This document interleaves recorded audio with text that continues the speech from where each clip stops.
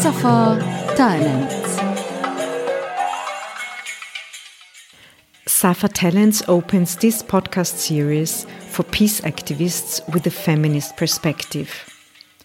They will talk about their thoughts, feelings and activities in the war between the terror organization Hamas and Israel. What kind of options to war and military actions are there that we cannot hear and see otherwise? This is a space for all feminist peace activists in the region. It is not about taking sides or reporting on military and political operations.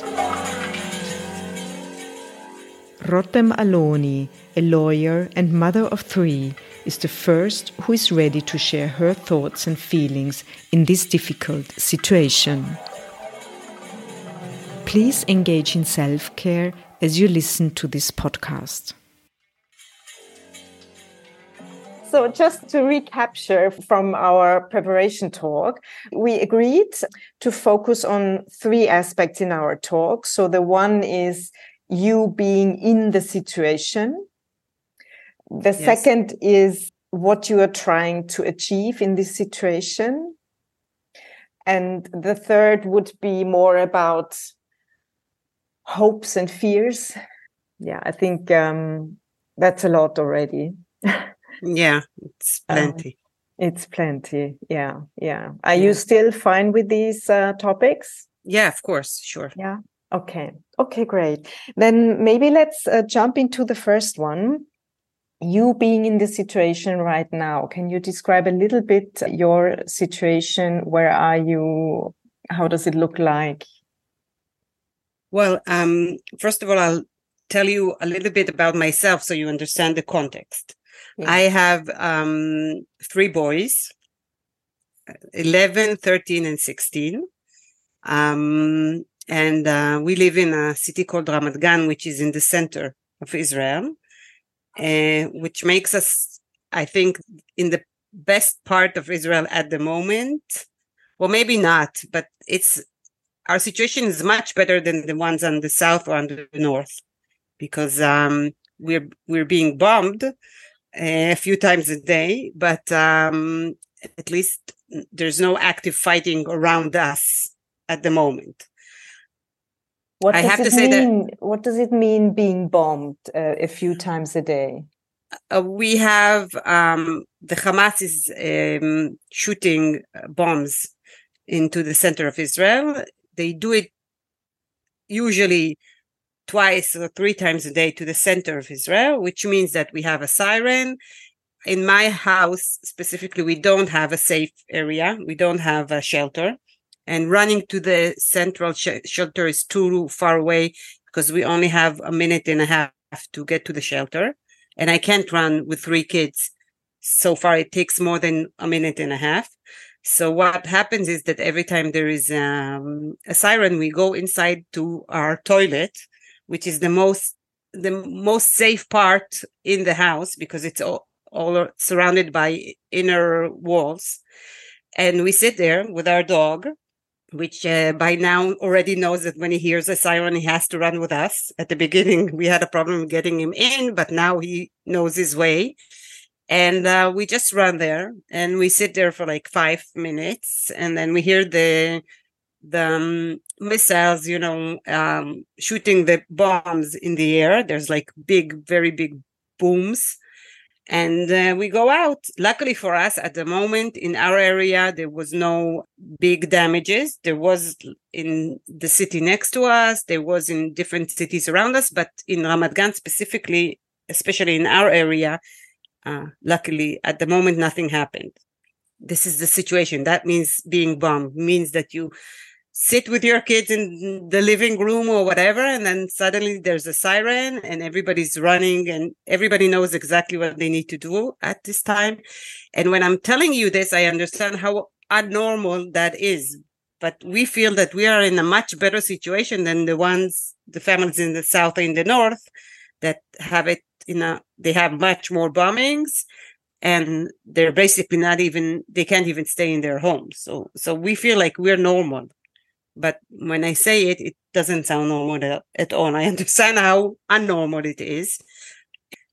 the beginning, in the first few days, it was very difficult because the fact that kids and families were slaughtered in their houses made us feel that our houses are not a safe place anymore. And I can't explain how difficult it is for me as a mother to think that the house, the place I raise my kids in, is not safe anymore. And we me and all my friends, we all locked the doors. We didn't let the kids go out, even though we are very far from the south. But nobody could say that there was for sure no more terrorists inside Israel. So I wouldn't let my kids go out alone. If we wanted to walk the dog, they had to go with one of us. And until now, I haven't left my kids alone at home. And I have older kids, but it explains the big fear that we live in. So even though we are like normal, we are very unnormal. So this is how we live now.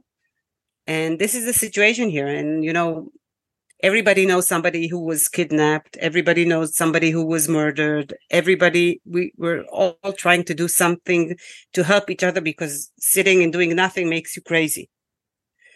But you're all at home because there is no school and you don't go to offices. So all the daily life happens at home.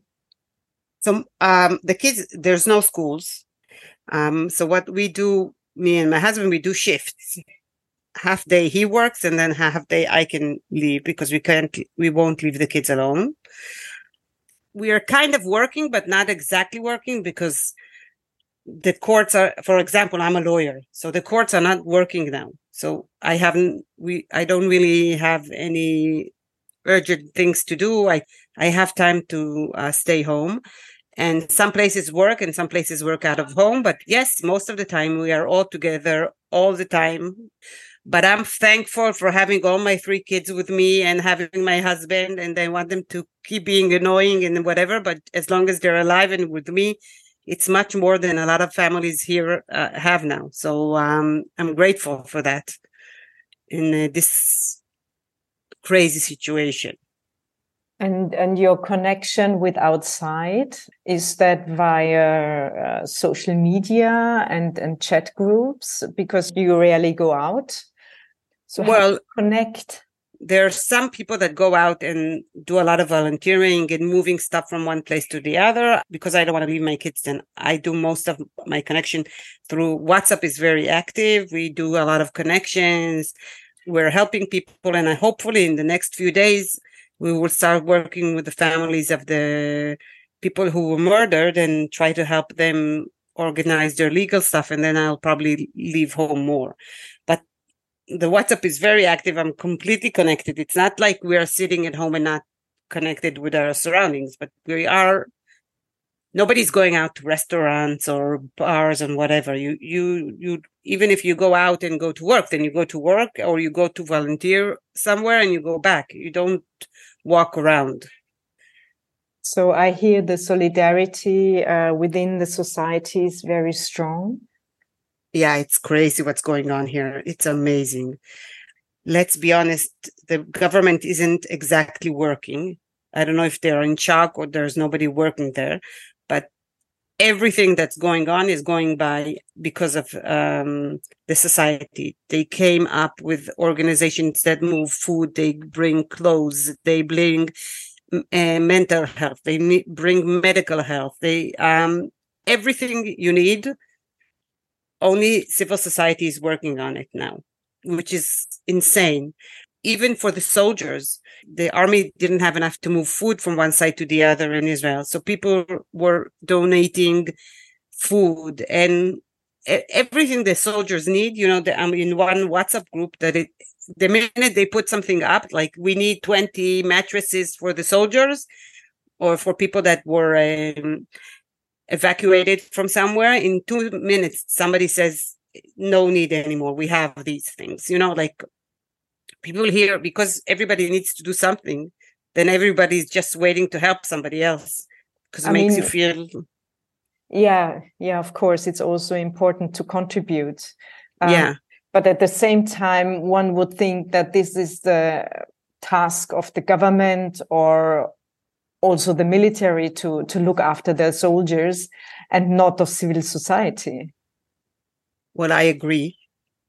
But for the last year, we don't really have a government.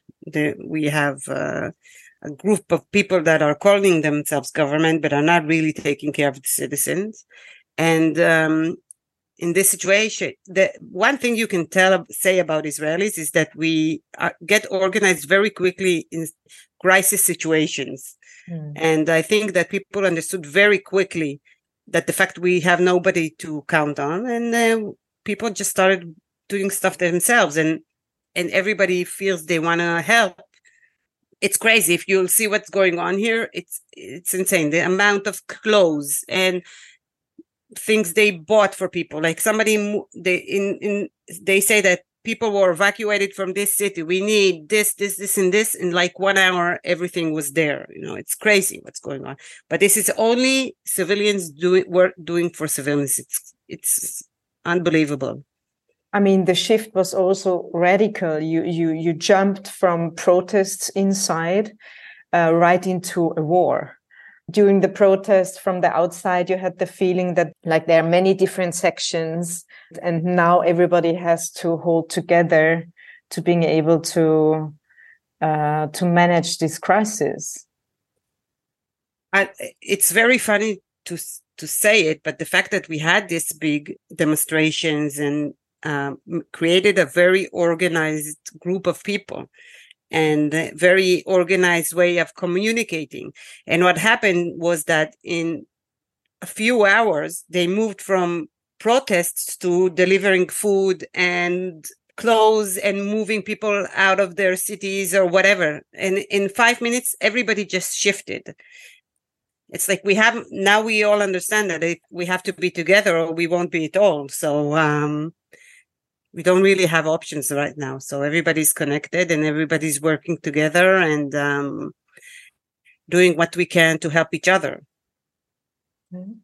Is there anything you want to add to the situation right now? Well, I have to say that the most difficult part for us, at least for me, I don't know what for other people is, but it's the people that were kidnapped, because this is something that's sitting very hard in our heart. And this is a main issue in Israel now. And it's a main issue for me also, as a mother, as a woman, as, thinking about these people. Yesterday it rained and I could not think about the people that were there. And my kids were under a roof and everything is okay. But what's going on with these kids that are there? Some of them are without their parents, and young kids, even older kids, like kids my age. I can't imagine my kids being somewhere where I can't reach them, where they can reach me. So for me, this is a very, very big issue here. And we're trying to do our best to create a big international pressure in order for all the countries to help us bring all these people home, because it's just insane that they took them. It's something that I can't even imagine. You can't imagine that. No, that's nothing you can imagine. From the outside, you only see the threats and the military operations. But of course, you don't see if there are any negotiations and what's happening behind to free the captives. They don't say anything here as well. And I don't know if it's part of a strategy or it's because they don't care about it. But if you divide us, there are people that are, look, we are very angry. There's a big anger here. And sometimes when you're very angry, the first thing you want to see is somebody's getting punished for what happened. So a lot of Israel wants to see a lot of bombs. They want to see Gaza, as much people dead, as much disaster as possible. So it's revenge. It's kind of a revenge, which is something that I can't say that it's not normal. They did horrific things. So I'm angry also. But sometimes it takes me a moment to think about it. And then I say, well, how will that help me, make me secure enough, save these kids, save somebody? And what we're trying to do is say that first we need to bring back all the people that were kidnapped, and only then can we start talking about a real war or whatever. But as long as they're there, I think this is the most important thing. It doesn't make me feel better when I see buildings falling in Gaza. It's not something that makes me feel safer. But these people coming back will make me and a lot of women, I believe, much safer, because what I want to know is that if my kids are not safe, somebody is going to do everything he can to bring my kids back home. From my point of view, and a lot of women and activists here are trying to say that this is the most important thing, and let's put the bombings or whatever, or the military actions aside first. Let's bring them back home, and then the next step will be that. And there is a big debate about it, and time will tell what voice will be heard. We were also talking about activities that you tried to start with some other women. Do you want to tell us about that? So what we did, I was in some there was a program that was created in Israel with an organization called Itach Ma'aki, which is women lawyers for social justice. And it's Israeli-Palestinian and Israeli-Jewish organization. And there was a program that taught us negotiation from a feminist perspective and stuff like that. So we met through that program. We met with a lot of embassies in Israel. And what we did at the beginning was write a letter to all these embassies that we've met with their representative here, asking them to help us in our act to try and bring back civilians back home. They answered that they're doing their best and whatever, but I don't know how much that was affected. And now I'm part of a group that's trying to make, a big effect in television and in communication, and try to create some more pressure from inside Israel in order to make the government understand that this is their first priority at the moment, and not going in to Gaza. So we're trying to do that as well, because we believe that we don't have a lot of time before the army goes in, and we have to do something before. So we're trying to make a lot of noise and try to create an effect that might change what comes first. So this is what we're trying to do now. And of course, writing on social media, talking to people, everything I can do that will bring these people back home we're doing. And do you feel, is this a big group, or are these minorities within Israel? No, there's a lot of, first of all, there are a lot of groups. It's not like one group. And all the families of the people that were abducted, they created their own center, and they're very effective working in the media and whatever. We're trying to help them, basically. It's not like we're separated from them. There is a big conflict about this. So there's a lot of people pro this and a lot of people pro that. I'm sure everybody wants these people to be back home. The question is, what are they willing to pay in order for that to happen? From our perspective, or at least mine, we should pay whatever they want in order for them to come back home. This is the most important part now. I mean, you are a lawyer, so you have experience in those kind of tricky negotiations. Is this a helpful perspective right now, or do you think it doesn't matter really? I think that from what I see here, first of all, it's a male-dominated perspective. You only see men around the decision-making table, which makes it very difficult for them to even see anything but their perspective. And even when you see one or two women, you don't see women from civil society. You see women that were in the army themselves, and they still have the same perspective. I don't feel that it's heard enough. It's only heard in the media, not enough, if you ask me. This is our country. We're a male-dominated country. As a feminist, they can tell you that every situation, every time we keep writing letters, we keep protesting, we keep doing whatever we can to make the women's voice heard. But it's in these kinds of situations, it's almost impossible. So we're doing our best. Yeah. But I hope it will be effective. I truly hope that people will hear what the society is asking for, because we need that to be the priority at the moment. You were also mentioning that the Women Lawyers Organization for Social Justice is an Israeli, Jewish, and Palestinian organization. Yeah, like it's only Israelis, but they're Palestinian with Palestinian women. Heritage. Yeah, exactly. Yeah. And Jewish women. And at the day-to-day, we're working for peace. We're working together for understanding. We're working together in order to implement the 1325, the UN decision 1325 about women in negotiations, when women in decision-making processes and whatever.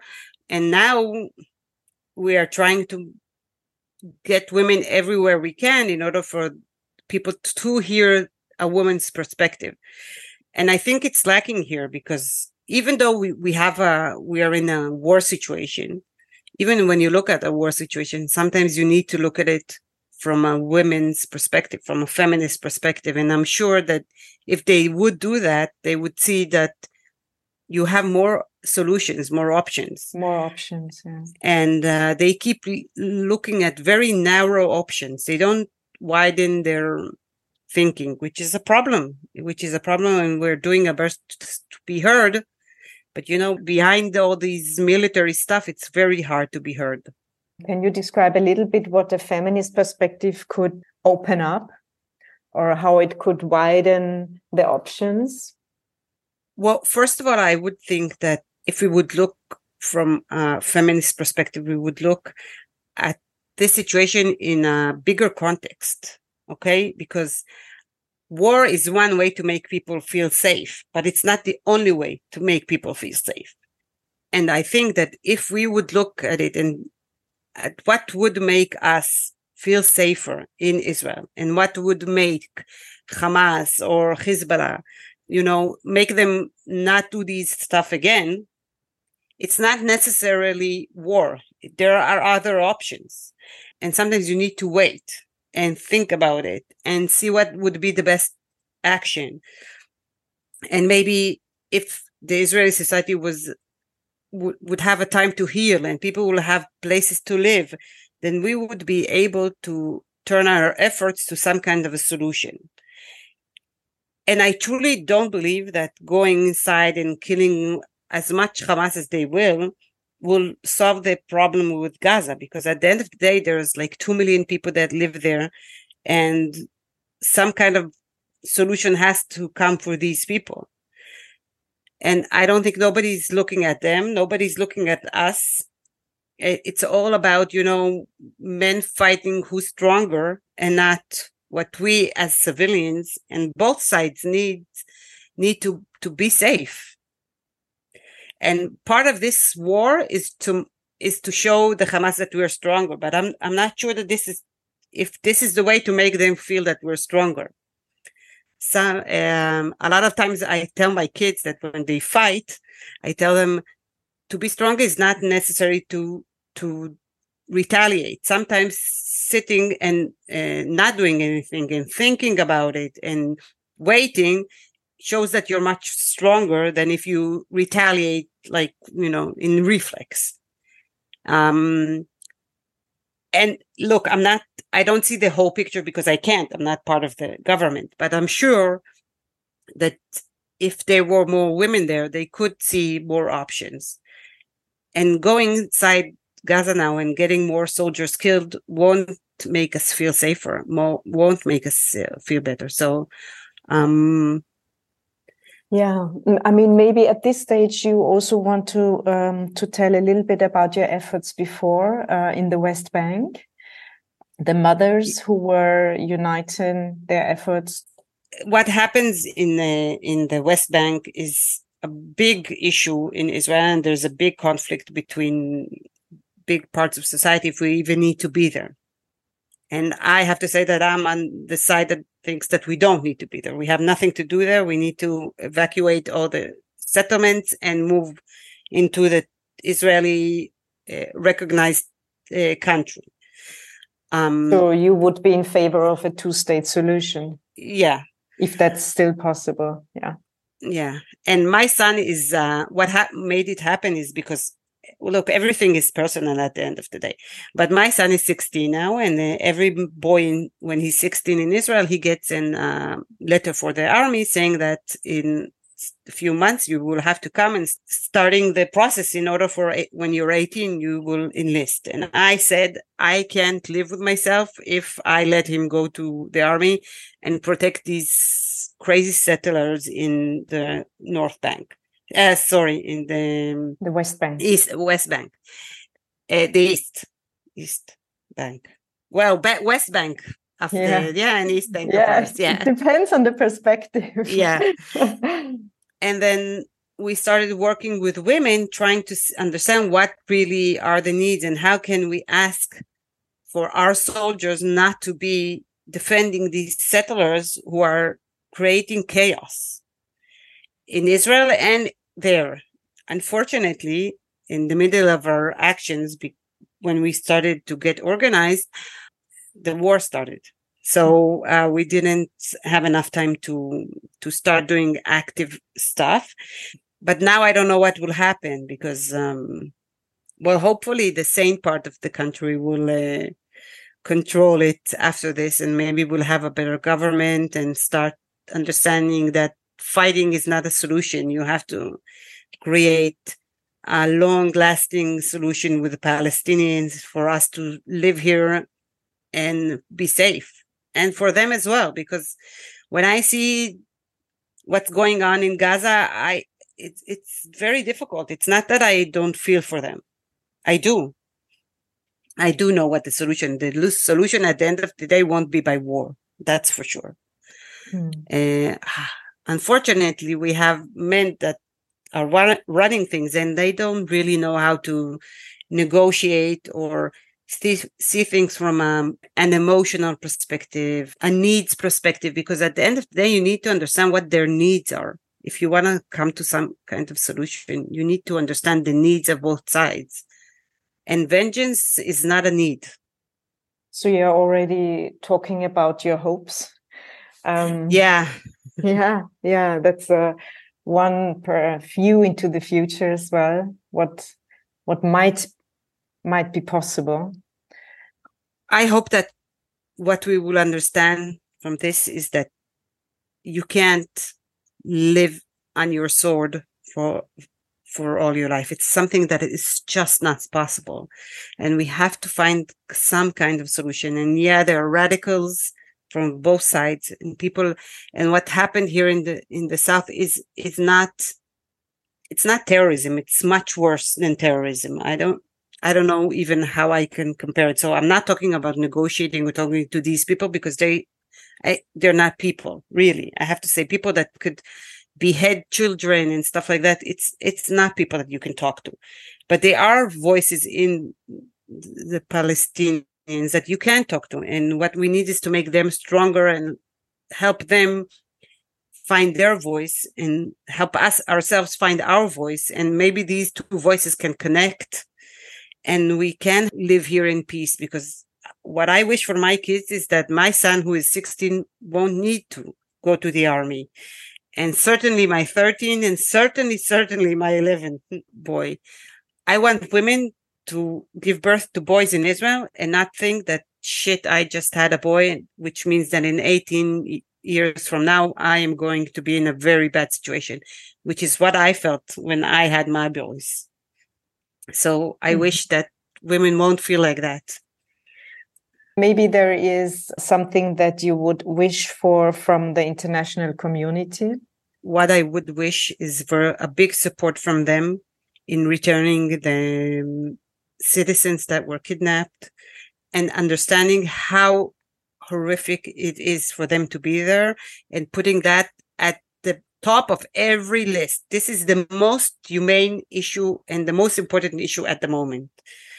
Before anything else, this is what should be opening the news everywhere, talking about everybody. All the pressure should be only on this. After this comes to some kind of the solution, then we can start talking about other humane issues, but this should be the top of the list. Thank you so much, Rotem, for your time and for your willingness to share those difficult thoughts and feelings with us. Thank you so much.